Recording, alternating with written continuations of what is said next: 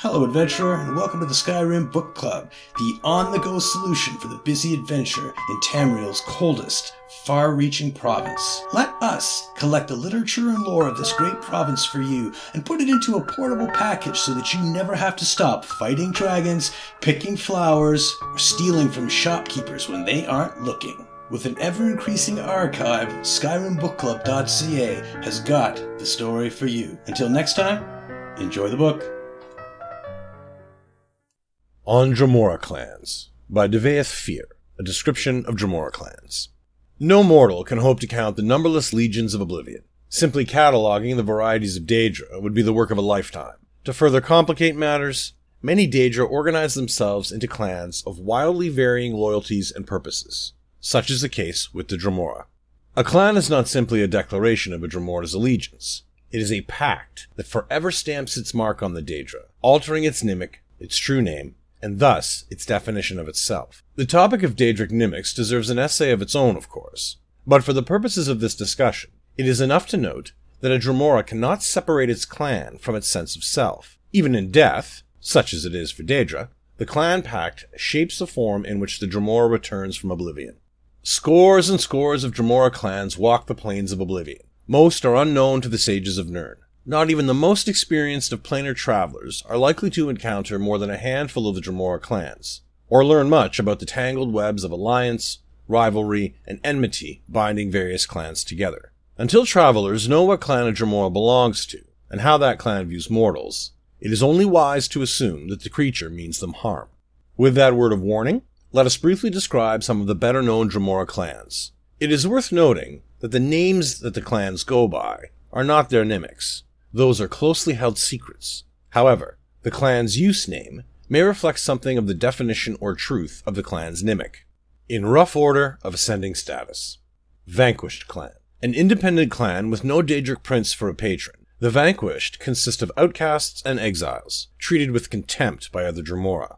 Some mortal sages speculate that when a clan is sworn to a prince who is completely defeated or destroyed, the surviving Dremora become vanquished. Others believe that vanquished can only be created by rituals of punishment, enacted for great failures or faithlessness. The vanquished themselves refuse to say, but they seem to take a sort of bitter pride in enduring the unendurable, and they remain Dremora, which is to say they are cruel and arrogant toward anyone they perceive as their inferior.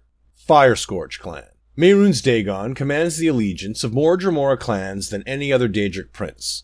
Vast legions of Dremora warriors garrison Dagon's 777 citadels, waiting for their overlord to summon them to battle. The Firescourges, a numerous but low-ranking clan, serve as loyal foot soldiers to the Lord of Flood and Fire. Doom-Driven Clan. Servants of Malakath, the Doom-Driven sometimes serve as the Oathbreaker's emissaries to his followers in Nirn. However, they are more commonly found as marshals and commanders to the Orcish spirit legions of the Ashpit. Bloodwraith Clan. Sworn to the Daedric prince Boethia, Bloodwraiths devote themselves to the purpose of challenging and testing champions in great tournaments. Two powerful lords, known only as the Shadow Knight and the Dark Mage, lead the clan in never-ending arena contests.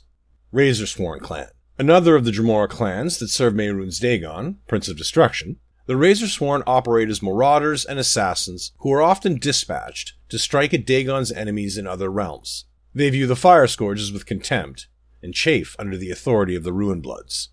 Bladebearer Clan. Fiercely independent, Bladebearers serve no Daedric prince. They are proud warriors who measure themselves by their triumphs in battle. Consequently, they roam the plains like mortal mercenaries in search of wars to fight in, striking bargains to ally with one side or another for a time. They are perhaps the most prestigious and powerful of the unaligned clans. Foolkiller Clan. Most clans remain bound to their chosen Daedric prince for ages, unswerving in their loyalty and secure in their place. The Foolkillers have changed masters on at least one occasion, abandoning Molag Bal when the god of schemes permitted their ancient enemies, the Deathbringers, to displace them. Some sages believe the Foolkillers exist no more. The notorious Dremora Lyranth is sometimes called the last of the Foolkillers. Deathbringer Clan. Standing high among the servants of Molag Bal, the Deathbringers were longtime rivals to the Foolkiller clan. Under the leadership of Valkanaz Saris, the Deathbringers managed to cast down the Foolkillers and banish them. At last report, they governed most of Cold Harbor from their dark citadel. Ruinblood Clan.